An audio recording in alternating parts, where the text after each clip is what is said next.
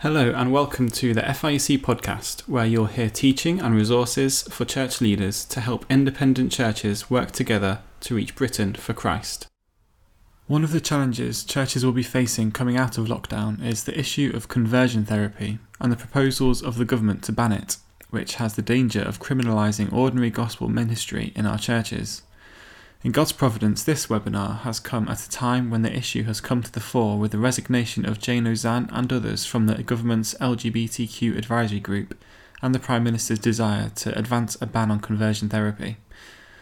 FIEC National Director John Stevens is joined in this Leadership in Lockdown webinar by Sharon James and Simon Calvert from the Christian Institute to address this challenge and think about how church leaders should respond.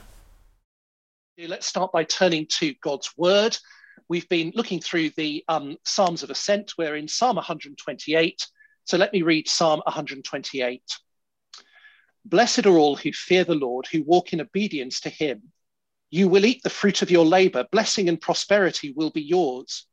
Your wife will be like a fruitful vine within your house. Your children will be like olive shoots around your table. Yes, this will be the blessing for the man who fears the Lord. May the Lord bless you from Zion. May you see the prosperity of Jerusalem all the days of your life. May you live to see your children's children. Peace be on Israel. Well, we've seen over the weeks, haven't we, that the Psalms of Ascent speak of the journey of God's people from exile into his presence. And they provide a pattern for the Christian life and our Christian experience, those who are exiles in this world, but are headed to be in the presence of God in the new creation. And the great hope in the middle of these Psalms of Ascent, the Psalms that we've been looking at in the last couple of weeks, is that God promises he is going to restore his blessing to his people. We saw in Psalm 126, it was a prayer for the restoration of the fortunes of God's people. We saw from Psalm 127 that it's the Lord who must build the house, restore Jerusalem, restore the people. And then here in Psalm 128, we see the promise of restored blessing. The God who is building his house, building the house, will bless his people. This is pictured in terms of prosperity, fruitfulness, and children. And what's being described here is a renewal of the covenant blessings that were promised, the covenant blessings that were promised in Deuteronomy and in Leviticus. So God is going to restore his blessing to his people. And I think for those of us who are, as Christians living after the coming of the new covenant, this psalm is a tremendous encouragement to us because these blessings are being fulfilled in Christ. And it's a reminder to us that the gospel that we have is truly a prosperity gospel. So just four brief thoughts on this psalm that speaks of this great hope. The promise is that God will bless those who fear and obey him. Verse 1, blessed are all who fear the Lord, blessed who walk in obedience to him. Verse 6, it's the man who fears the Lord who will be blessed. The way to receive covenant blessing is through covenant obedience. God promises then that he will bless his people with fruitful prosperity and peace. This is the blessing that they're going to receive, pictured here in the psalm as children, long life, peace and security in Jerusalem. As I said, these are the promises of the covenant that are going to be fulfilled for God's people as he restores them from exile. But we need to recognize these were never fulfilled in this way in the history of Israel. And so as the New Testament comes, we see that ultimately these very promises are the ones that are fulfilled in Jesus. God is blessing us because Jesus is the one who perfectly feared God and obeyed the covenant. Now, nobody has fully obeyed God. Nobody has fully feared God except for the Lord Jesus himself. He's the one who lived a life of perfect obedience and fear of God. And the result is he's the one who's entitled to the covenant blessings. And he brings about covenant blessing for his people. We share in those blessings, not because we deserve them ourselves, but because we're included with him in faith. And the blessings that he gains by his obedience, he shares and he gives by grace to us. So these blessings are being fulfilled in Jesus. The picture here of children, I think, speaks primarily to us as its fulfillment of the people of God who are being gathered by the Lord Jesus, those who are born again, those who are brought into his family. And we can rejoice that these promises are being fulfilled as the gospel goes out and as people believe and trust in Jesus. And this psalm reminds us that we live between the now and the not yet. At the moment, these blessings are enjoyed primarily spiritually for us in Christ as we trust in him. But we do look ahead to the full physical enjoyment of those blessings when the kind of new creation comes, when the kingdom is consummated, when all of God's people are gathered together, when we enjoy eternal life, when we have total lasting peace and security. So here is great encouragement from this psalm. God is going to restore his blessings to his people. He is doing that in the Lord Jesus. We can look forward to hope that that will be fully accomplished. Our gospel message is a gospel message of restored prosperity because of what Jesus has done for us. Let's pray. Heavenly Father, we want to thank you and praise you so much for the encouragement of knowing that you are keeping your promises. Thank you that because of the perfect obedience of the Lord Jesus, thank you because of his death for our sins that has taken away the judgment we deserve, that you are restoring your blessings to your people. Thank you and praise you particularly for the growth of the gospel, that more and more people are being born again by the work of the Spirit and are becoming the children, the descendants of the Lord Jesus. Thank you that we can look forward to when these promises will be fully fulfilled and enjoyed in the new creation. Please might this be an encouragement to us. Thank you for the hope of great prosperity that we have in the gospel. Please would that encourage us. Please would we hold out to others this message of hope that they so desperately need to hear. And we ask this in Jesus' name. Amen. Well, thank you very much. I'm going to hand over then to Sharon and to Simon. Thank you for being with us. Over to you. Well, it's really good to join you all this lunchtime, and we're so thankful to John for his invitation. And we're really grateful to God for all of you and for all of the different ministries that you represent. In our daily prayers at the Christian Institute, we often pray for church leaders and for gospel ministries up and down the country. And over the past 30 years, we've sought to help Christians and others to respond to threats to freedom, some of which have had very direct bearing on freedom to preach the gospel. Now, as John has said, we've been hearing so much in the media about bans for this so-called conversion therapy, and the Christian Institute, among other things, aims to help Christians be informed about what's going on in the public square. So that's why Simon and I are with you today, just to answer some of the most frequently asked questions about this ban on so-called conversion therapy. So what is it? A campaign group called Ban Conversion Therapy was started in July 2020, and they define conversion therapy as, quote, a practice or intervention which attempts to erase, repress, cure, or change someone's sexual orientation or lack of, or gender identity. That's not enormously clear. So you have to go to the Ban campaign, the Ban Conversion Therapy campaign website to find the 3 examples they give of so-called conversion therapy. The first example is from George, and he testifies that in his case, conversion therapy involved the laying on of hands in intensive prayer, the casting out of demons, and being forced to describe my homosexual experiences and to repent of it. 2 adults shouting and pushing down on my head, forcing me to my knees. There were top-up events where I would be told that I had spirits that had returned, which needed casting out.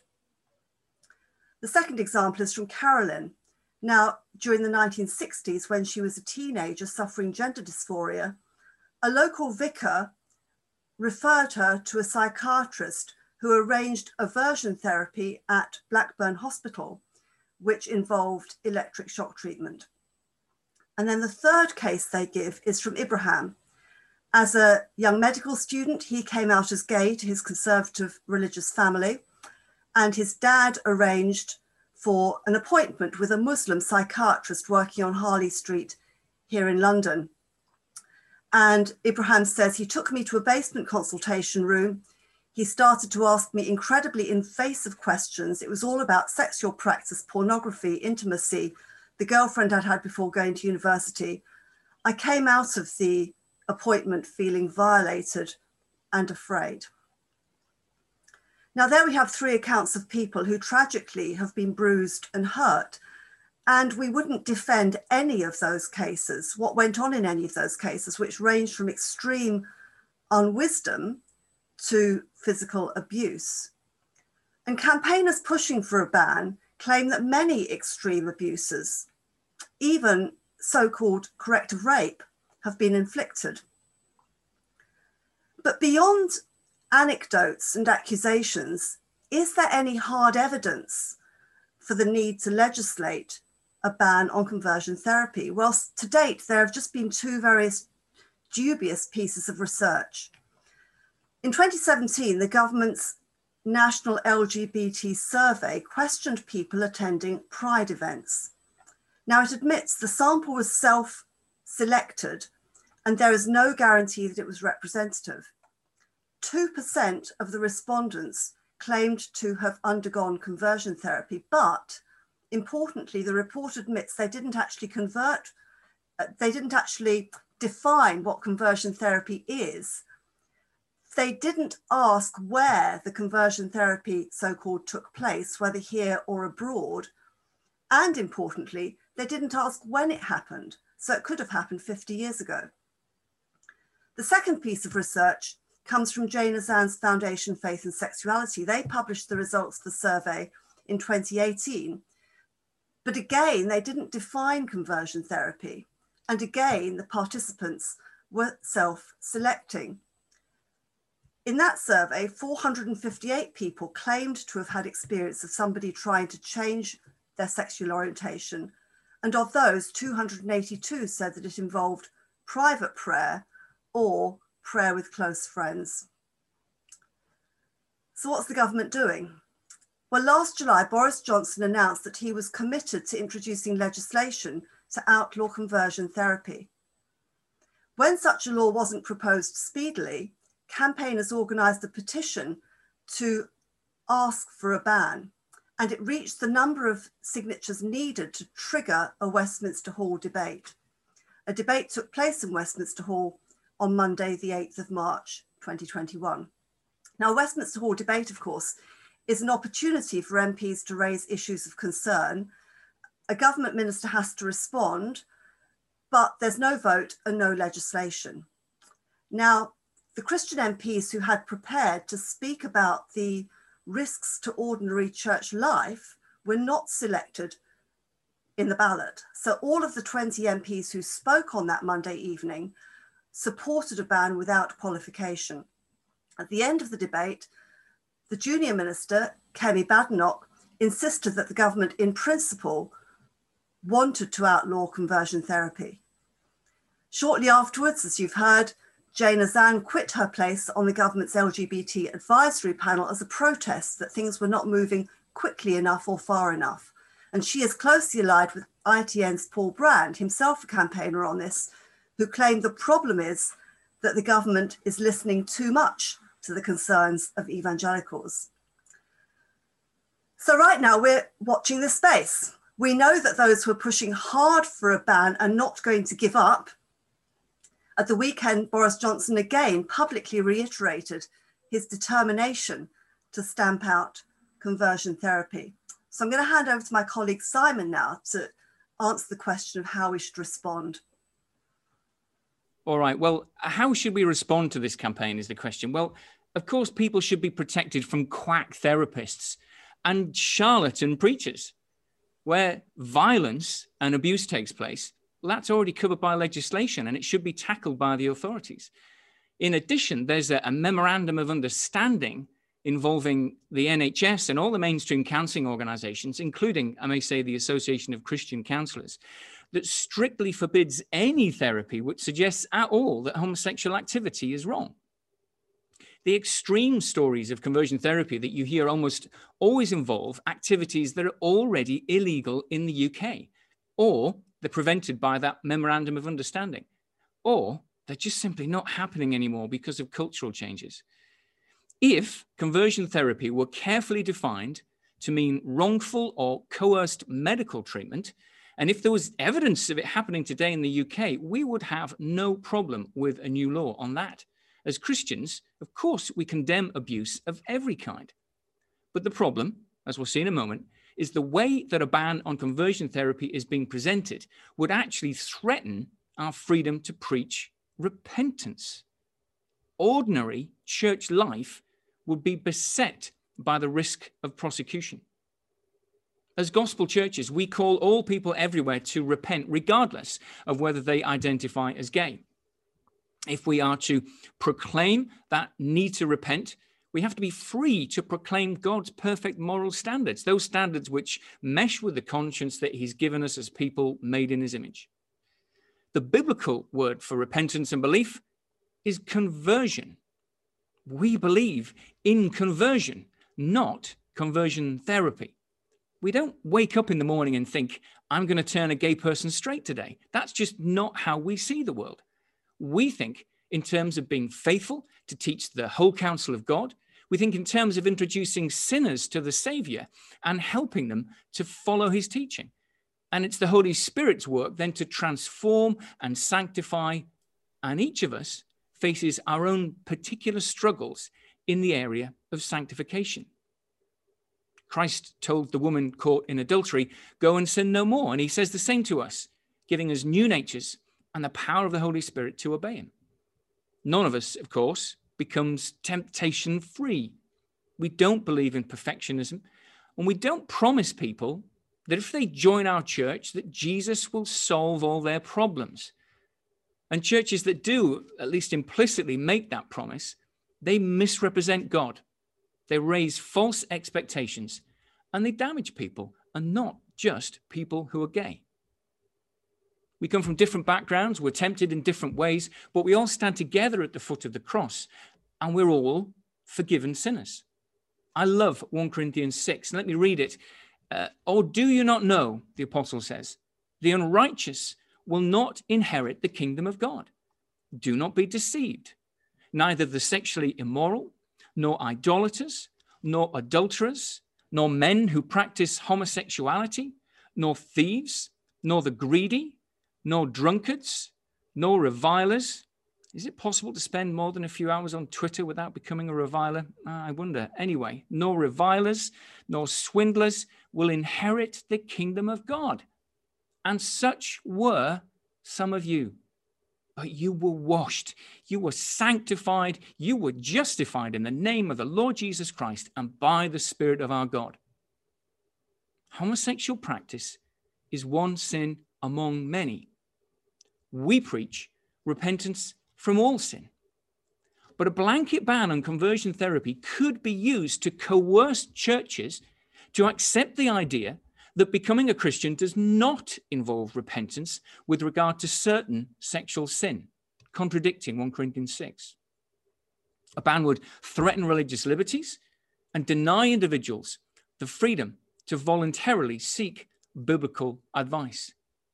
There must be room for the preaching of God's word and for believers to receive prayer and pastoral support, whatever temptations they're facing. It's not the job of the government to rewrite Christian doctrine. If someone asks you to pray with them because they're struggling with temptation, you shouldn't have to worry about whether they might be going to mention same-sex temptation. You shouldn't have to worry about whether that would make your prayers for them illegal. A broad law on conversion therapy could make it unlawful for you to help someone addicted to gay pornography, but not if it's heterosexual pornography. Well, some of you have seen Becket Cook's testimony on the Gospel Coalition website. We recommend his book, A Change of Affection. It's a wonderful story of God's kindness and love. A decade ago, Becket had achieved success in Hollywood as a set designer. He worked with stars and supermodels, and he and his gay partner were apparently living the dream. But he says he felt empty. Then in September 2009, he began chatting to a group of Christians. And this is what he says. He said, I asked what their church believed about homosexuality, and they explained that they believed it is a sin. I appreciated their honesty and that they didn't beat around the bush. So those people invited him to church, and he had what he describes as a Damascus Road kind of encounter with Christ. And his book provides context. It turns out that for 20 years, a faithful female relative had been praying for him and showing him love. And Cook says this, let me read this paragraph from his book. He says, I listened to all Tim Keller's sermons, as well as John Stott and Dick Lucas. It was a process of discipling, people discipling me at my church, and God discipling me through these other voices. During that time, right after I got saved, I had a 3-month period of no work, which was unusual. So I had all this time to spend with God, to pray and read the Bible. I couldn't stop reading the Bible. Every time I'd listen to a sermon or read the Bible, I'd end up in tears saying, this is true. I can't believe I know God and know the meaning of life finally. So Becket Cook insists that he was converted. And he says his story has nothing to do with so-called conversion therapy. He says this, he says, if people ask me how I identify, I say, I don't identify by my sexuality. I'm a follower of Christ who has a lot of struggles, including same-sex attraction. Well, when a Christian politician in Northern Ireland, Nelson McCausland, shared a link to the Gospel Coalition article about Becket's testimony, shared it on his Facebook page, there were immediate calls for him to be sacked from his position on the Board of Education. Nelson was accused of promoting conversion therapy. Of course, he was doing nothing of the sort. There's a great interview with Nelson McCausland on our website where he explains he believes in the gospel, in conversion. And so we see here the danger of conflating conversion, a biblical concept, with conversion therapy, a term which alludes to abuse. The hostility to a testimony of Christian conversion shows that the real target for these activists is the gospel itself. And if they get their way, will be forbidden from sharing testimonies like Becket's, like Rachel Gilson, Jackie Hill Perry, or Rosaria Butterfield. Sharon, back to you. Yeah, so what is the goal of this campaign, we have to ask ourselves. And we need to recognise that those campaigning for a ban on conversion therapy are increasingly upfront, that it's actually the teaching and application of biblical sexual ethics that they want to stop. Let's just go back to that Westminster Hall debate for a moment. Angela Eagle MP, who of course had been a government minister under Gordon Brown, specifically highlighted prayer as a form of conversion therapy and being told by faith leaders or your family that you are sinful. And she said, being told to pray hard to change and to question your innermost thoughts and feelings should not be legal. None of that should be legal, she said. That's a direct quotation. Or Shadow Foreign Minister Stephen Doughty alleged that pastoral care could be used as a cover for some very dangerous practices. Doughty, who describes himself as a gay Christian, said the ban should apply even when a person voluntarily seeks out spiritual support over unwanted same-sex attraction. Or Alicia Kearns, MP for Rutland and Melton, said that any attempt to stop someone from expressing their chosen gender identity or sexual orientation is conversion therapy, which, she said, quote, can range from therapy and prayer sessions to aversive treatments such as electroshocks or even corrective rape. Kern said it should be a legal requirement for people to report known or suspected cases of conversion therapy. So these politicians are clear that they want to legislate against praying with people and studying the Bible with people, both of which are core activities of our churches.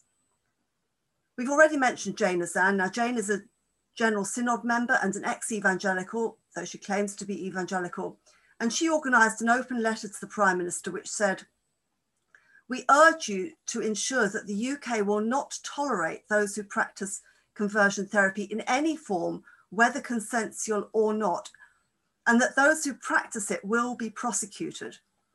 This will have the impact of causing religious leaders to think twice, as they will not want to risk having a criminal record which would prevent them following their vocation. And here's another quote from Jane Azan. People offering conversion therapy are rarely licensed mental health professionals.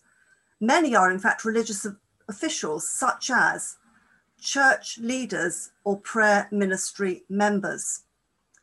So it's not just church leaders or pastors who could be in trouble. She wants the ban to be extended to catch a person who agrees to pray with a friend at church.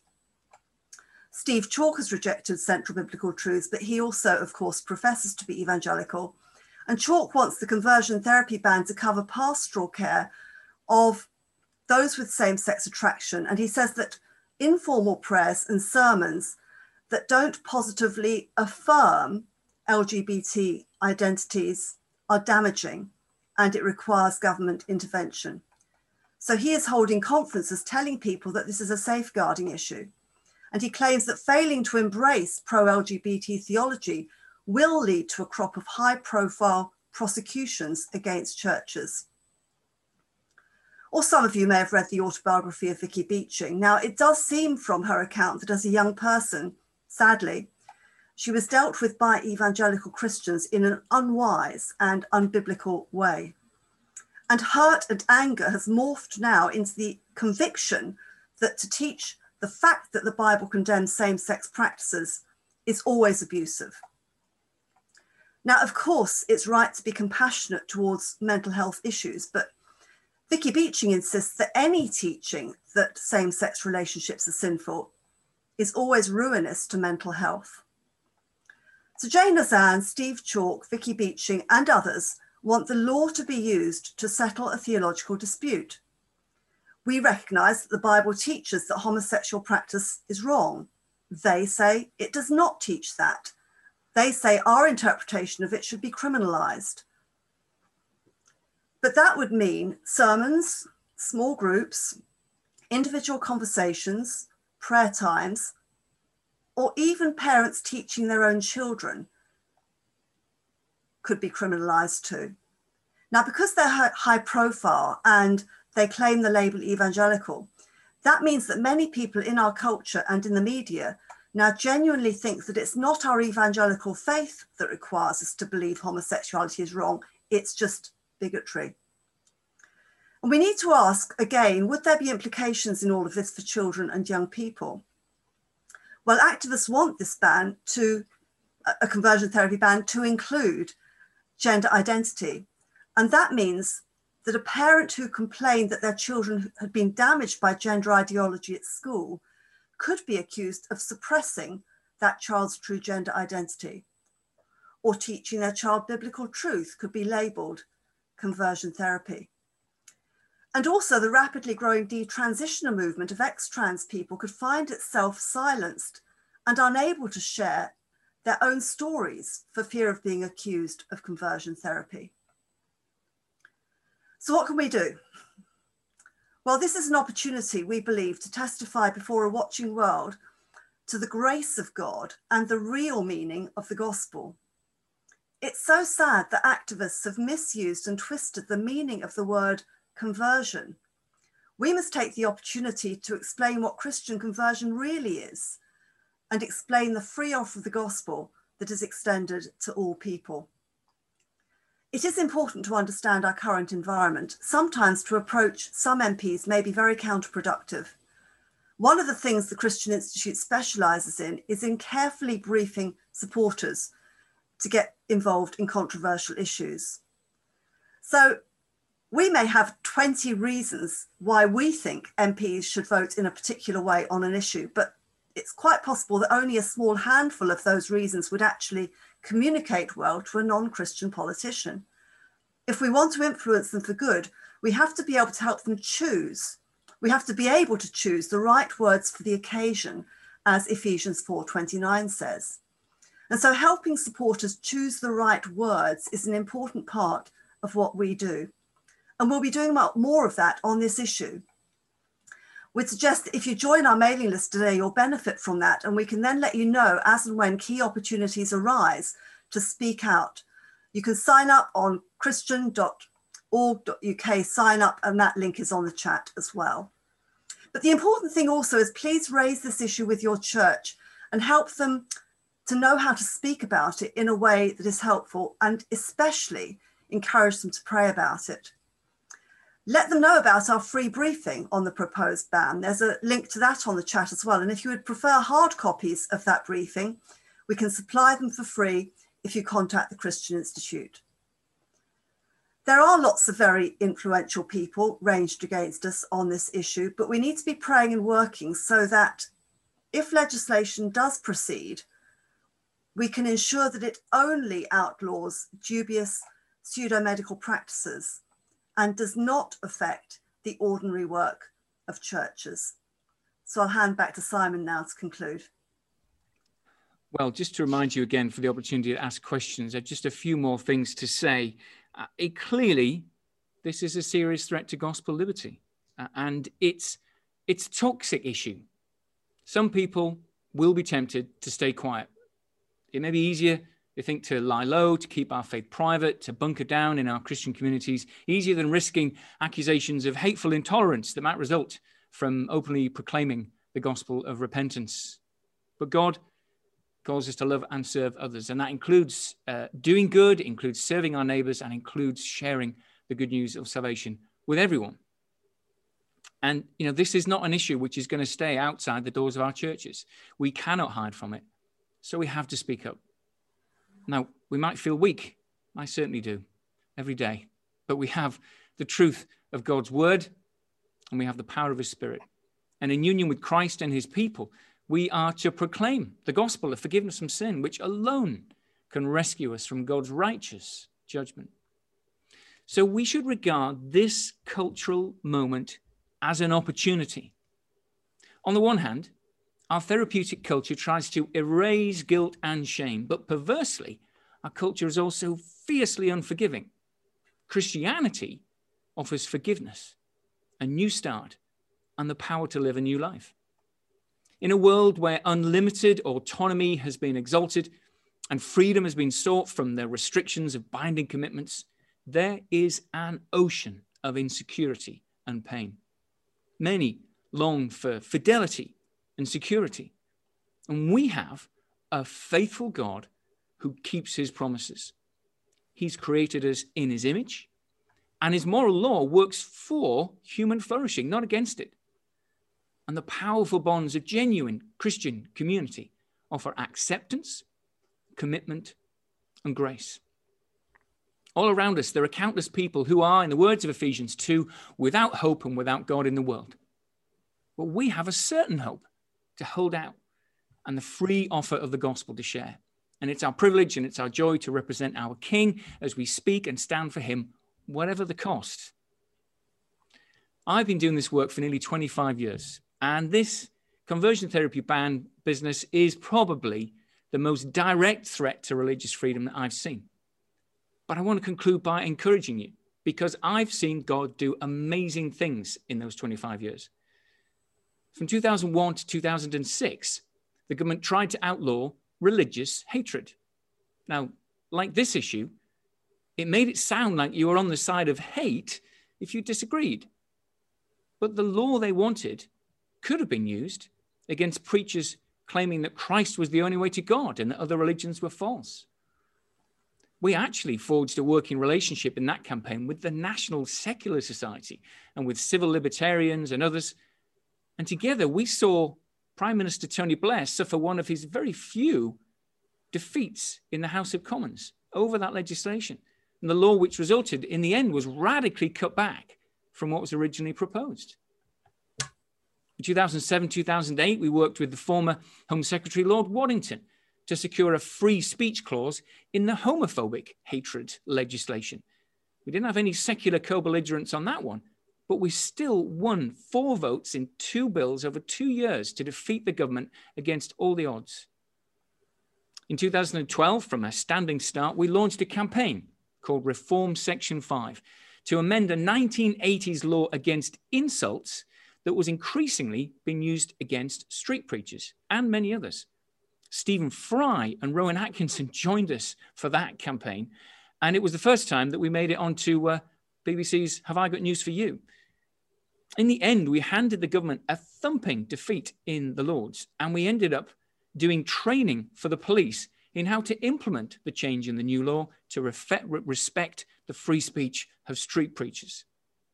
2014, we ran a similar campaign and stopped the government making it illegal to be annoying in a public place.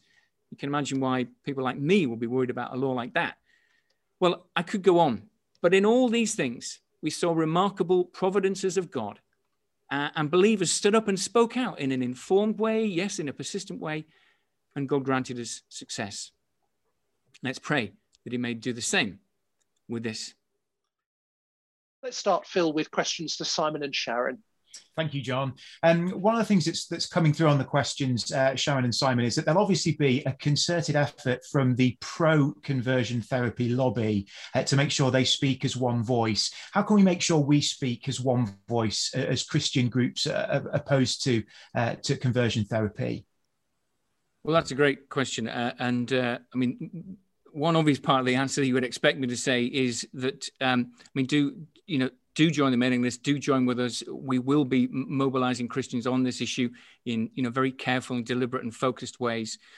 You can rest assured that we are, of course, we have very good relations with the other Christian organizations working on this, and we are speaking to one another. I think the key is going to be the focus of our concerns.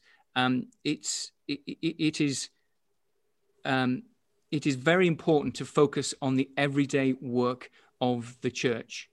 That is where our concern should lie. That is where the greatest dangers lie. And that is where the government should have the greatest reluctance and the greatest concerns from reasons of principle, but also because of the potential for legal challenge if they get it wrong. As a matter of fact, the Christian belief that homosexual practice is sinful and that marriage is only between a man and a woman, that Christian belief is protected by equality and discrimination law and by human rights law. In fact, we've run more than one court case where that principle has been underscored by the judges. So our beliefs on this issue are protected by human rights and discrimination law. And the government can't just trample over those beliefs. So that's where we need to focus. But we have to be very aware of where concerns at the other side may have a genuine. We have to be very aware that even where we may suspect that claims are not verified, that many people believe they are. So we have to show a degree of, perhaps you call it emotional intelligence, I don't know, but a degree of awareness of the context into which we're speaking. And so I think the unity that we need has to be around that kind of sensible, careful, measured messaging. Simon, that's really helpful. And this question kind of dovetails with that really nicely. How can we be heard well? You rightly mentioned, and Sharon mentioned in her presentation, that there are some things that are going on that are absolutely horrific and we would never want to support. But how can we speak well against conversion therapy as a whole when it might be seen that we're standing for those things that we would absolutely be against? Yeah, well, it's very important to include the qualifiers. As we've sought to do in our presentation, as we sought to do in the briefing, which we've given you a link to, as we seek to do in our communications with supporters, you have to recognize, as I say, where the concerns are real and mention those things. And so we are not campaigning against a ban on conversion therapy. We're campaigning against that ban damaging the ordinary work of churches. So that's a very important distinction to make. And as a matter of real-world examples, I mean, time doesn't allow, but I would have wanted to tell you about what is happening in some other countries around the world. In the state of Victoria, in Australia, they have passed the kind of conversion therapy ban that activists here want, and it specifically lists prayer as one of the things that's included in the ban. Whereas in Germany, their ban focuses on medical and pseudo-medical practices. Now, clearly, and very simply, we prefer the German model to the Australian model. And so that too is, that too is an important part of the messaging, to be able to say, there may well be a ban, and there may well need to be one. And it's possible to do it in a way which does not trample on religious freedoms and does not affect the ordinary work of churches. But I think just saying we want our religious freedoms, and I have spent 25 years defending religious freedoms, but just saying we want our religious freedoms is not enough. We have to include the qualifiers to explain what we're not defending, and we do not want to get into trying to defend the indefensible. Thank you, Simon. Here's an interesting question. How much do you get the impression that this is filtering down to the normal non-Christian man or woman on the street? Is this something that's just happening at kind of level of kind of elites in politics and in our circles, or is this actually filtering down to what you like, the everyday man or woman? That's a good question. Sharon, I don't know if you have a view on that. I mean, my feeling is that the campaign for a ban, which reaches into the ordinary work of the church, has many friends in the media. ITV and BBC news stories on this are normally very, very one-sided, to an extent that I very much doubt that they're fulfilling their Ofcom obligations to, be impartial on issues of public controversy. But I think that it is filtering down. I think that probably most people have never heard of conversion therapy, but if they have heard of it, they think it's an appallingly abusive practice and could not begin to understand why anybody would ever want to defend it. And so that's partly our fault as Christians. If the world doesn't understand what we really believe about these things, it is partly our fault for not taking more opportunities to explain what we do believe. And I think we've spent far too long allowing people who oppose us to define us. And I think it's time that we took the opportunity to speak out publicly, sensibly, calmly, rationally, in a well-informed way, in the public space, in the way that John does, for example. I think there are many others who could have those opportunities to do that if only they would take them. The only thing I'd add to that is that obviously this plays into a much wider cultural shift. And the reason why we included a book review by Tim Challis on a really secular book called Cynical Theories in the resource list is that book, Cynical Theories, just in a very masterful way outlines the whole cultural shift driven by something called critical theory, which means that now the assumption of ordinary people is that Christianity is a toxic religion, and any questioning of people's identity, what they say about themselves, however bizarre, is abusive. So that's a cultural shift that it's quite important to be aware of. And in a sense, we can't get into that whole subject now, but we simply gave a little pointer towards it by providing that link on the resource list. Sharon, Simon, thank you so much for engaging with those. That's all the questions sort of aimed at you both.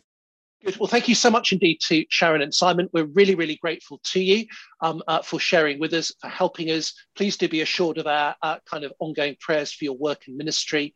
If there are ways in which we can help you and support you, please do be in touch with us, because as churches, we want to be mobilized in the right way to be able to speak about this issue at a crucial moment. Let me pray as we finish. Heavenly Father, we want to thank you and praise you for the confidence that we have that you are the sovereign God who's in control of all things. Thank you for the gospel that you've given us, and thank you for the glorious good news of the gospel, which is that we can be converted, we can be turned from sin to forgiveness, and that by the power of your Holy Spirit, you help us to put to death temptation and live for you. Father, all of us recognize that we struggle with temptations in our lives. We want to ask for your help to struggle against those temptations by your power. We pray particularly for those in our churches, those that we know who are struggling with same-sex temptation, that you would mercifully help them to continue to live for the Lord Jesus Christ. We want to ask and pray that you would restrain the plans of those who would want to make ordinary Christian ministry ministry, proclamation of gospel truth, unlawful and criminal. Please, Lord, would you open the eyes of the government to recognise that risk? We pray that you would restrain that kind of desire. We want to ask and pray, Lord, that practices that are wrong, that do abuse people, that we would reject them, and that churches would reject them. But we want to pray that we would know how best to defend the right freedoms that we have to minister Christ to others. Please give understanding to our congregations. Please be particularly with Sharon and Simon and the Christian Institute as they engage on this issue on our behalf. Give them immense wisdom, but also boldness and clarity. We pray for unity and working together between all of the different organisations that are going to be speaking, for the denominations that might speak into this issue. So, Father, please, would you be at work? We would ask and pray for Jesus' sake. Amen.